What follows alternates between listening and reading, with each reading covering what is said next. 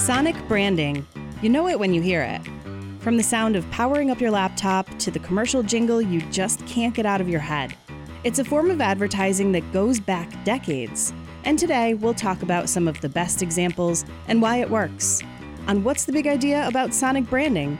With your host, Sophia Alfieri, and guest host, Pat Dugan.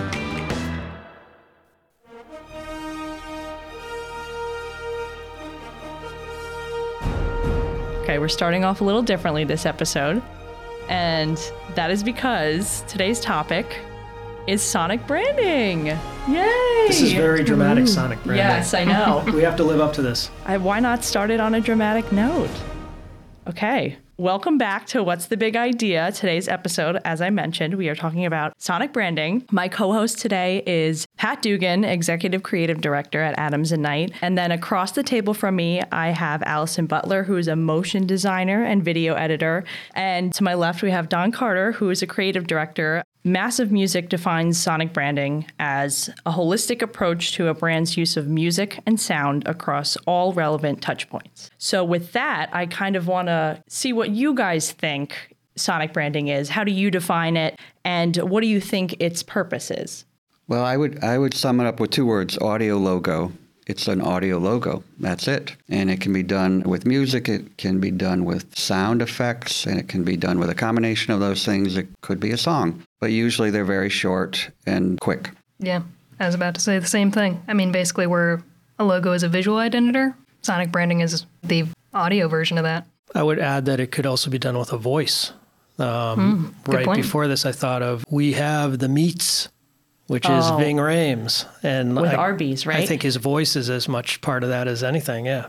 Okay, so it sounds like it includes a lot of different elements. It could be the voice, it could be the music, it could be a jingle. There's so many different things that come into Sonic branding. So I want to go into what it takes to build that. So what do you think brands need to consider when they take a step back and they're like, okay, we need a Sonic signature? What do you think is important? I mean, just like any other piece of branding, it's important to consider what the company is, what they stand for, and like what is their brand identity. If you're a bank, you're not exactly going to have a kazoo as the thing that brings in, your Sonic branding. That's a great idea, though. Yeah. Make sure they credit us. Yeah, I mean, if you're a unique bank, I mean, maybe that's, an idea you can steal. But, you really just have to match to the brand, just like, any other logo, colors.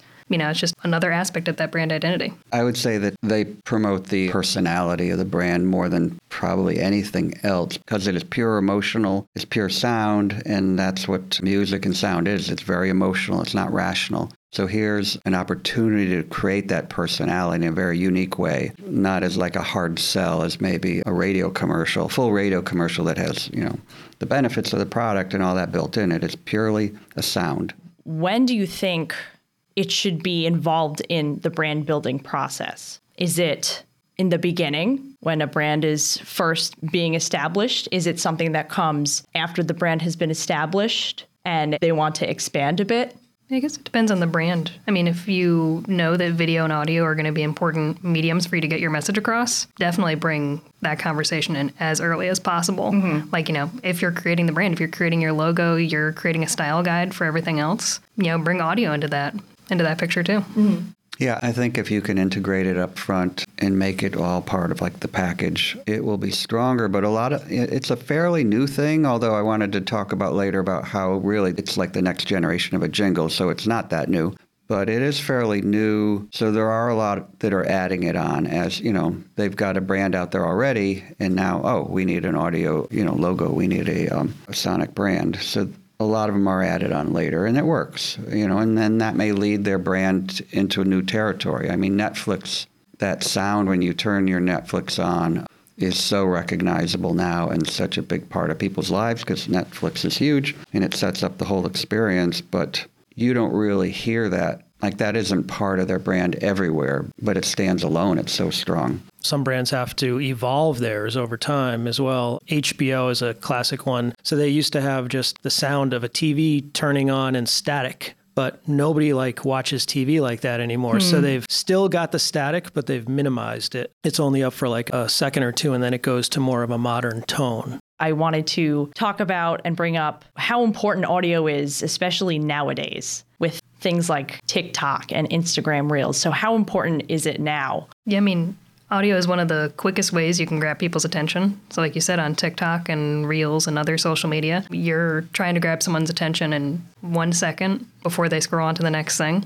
And so if you've got a recognizable audio signature that you can put at the front of your content, and if someone likes your brand and they want to hear more from you, then that's just one way of getting them to stick around and look at your content. It's very funny because she brought that up as like a very modern use of them as an attention getter, but that's actually how the NBC tones started, as something they'd play at the beginning of content. Not that anyone called it content back then, to kind of get attention and alert you. It was inspired by Pavlov and his experiments with dogs and getting them ringing to salivate and ringing the bell, right? Yeah. So that's where the NBC tones came from. Yeah. So, Don, what would you say makes the best sonic branding work? Well, kind of like jingles, there's some rules, and they've researched this as well, of things that, and we haven't used this term yet, earworms. These things turn into earworms, and just like a catchy hook in a song or a chorus, you can't get it out of your head. So that in itself is hugely powerful for an advertiser. They did a study where they played a popular piece of music, and they measured brainwaves.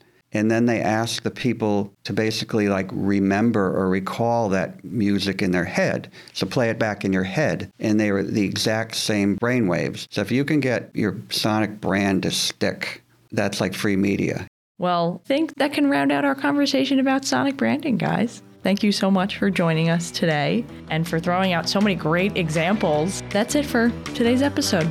Pat and I had a lot of fun talking to Allison and Don today about sonic branding. Now it's your turn. Head to the Adams & Knight LinkedIn page and let us know which sonic signature has been stuck in your head since you heard it. Don't forget to subscribe to What's the Big Idea on your favorite podcast player. We're on Anchor by Spotify at anchor.fm/What's the Big Idea. Dashes in between all those words.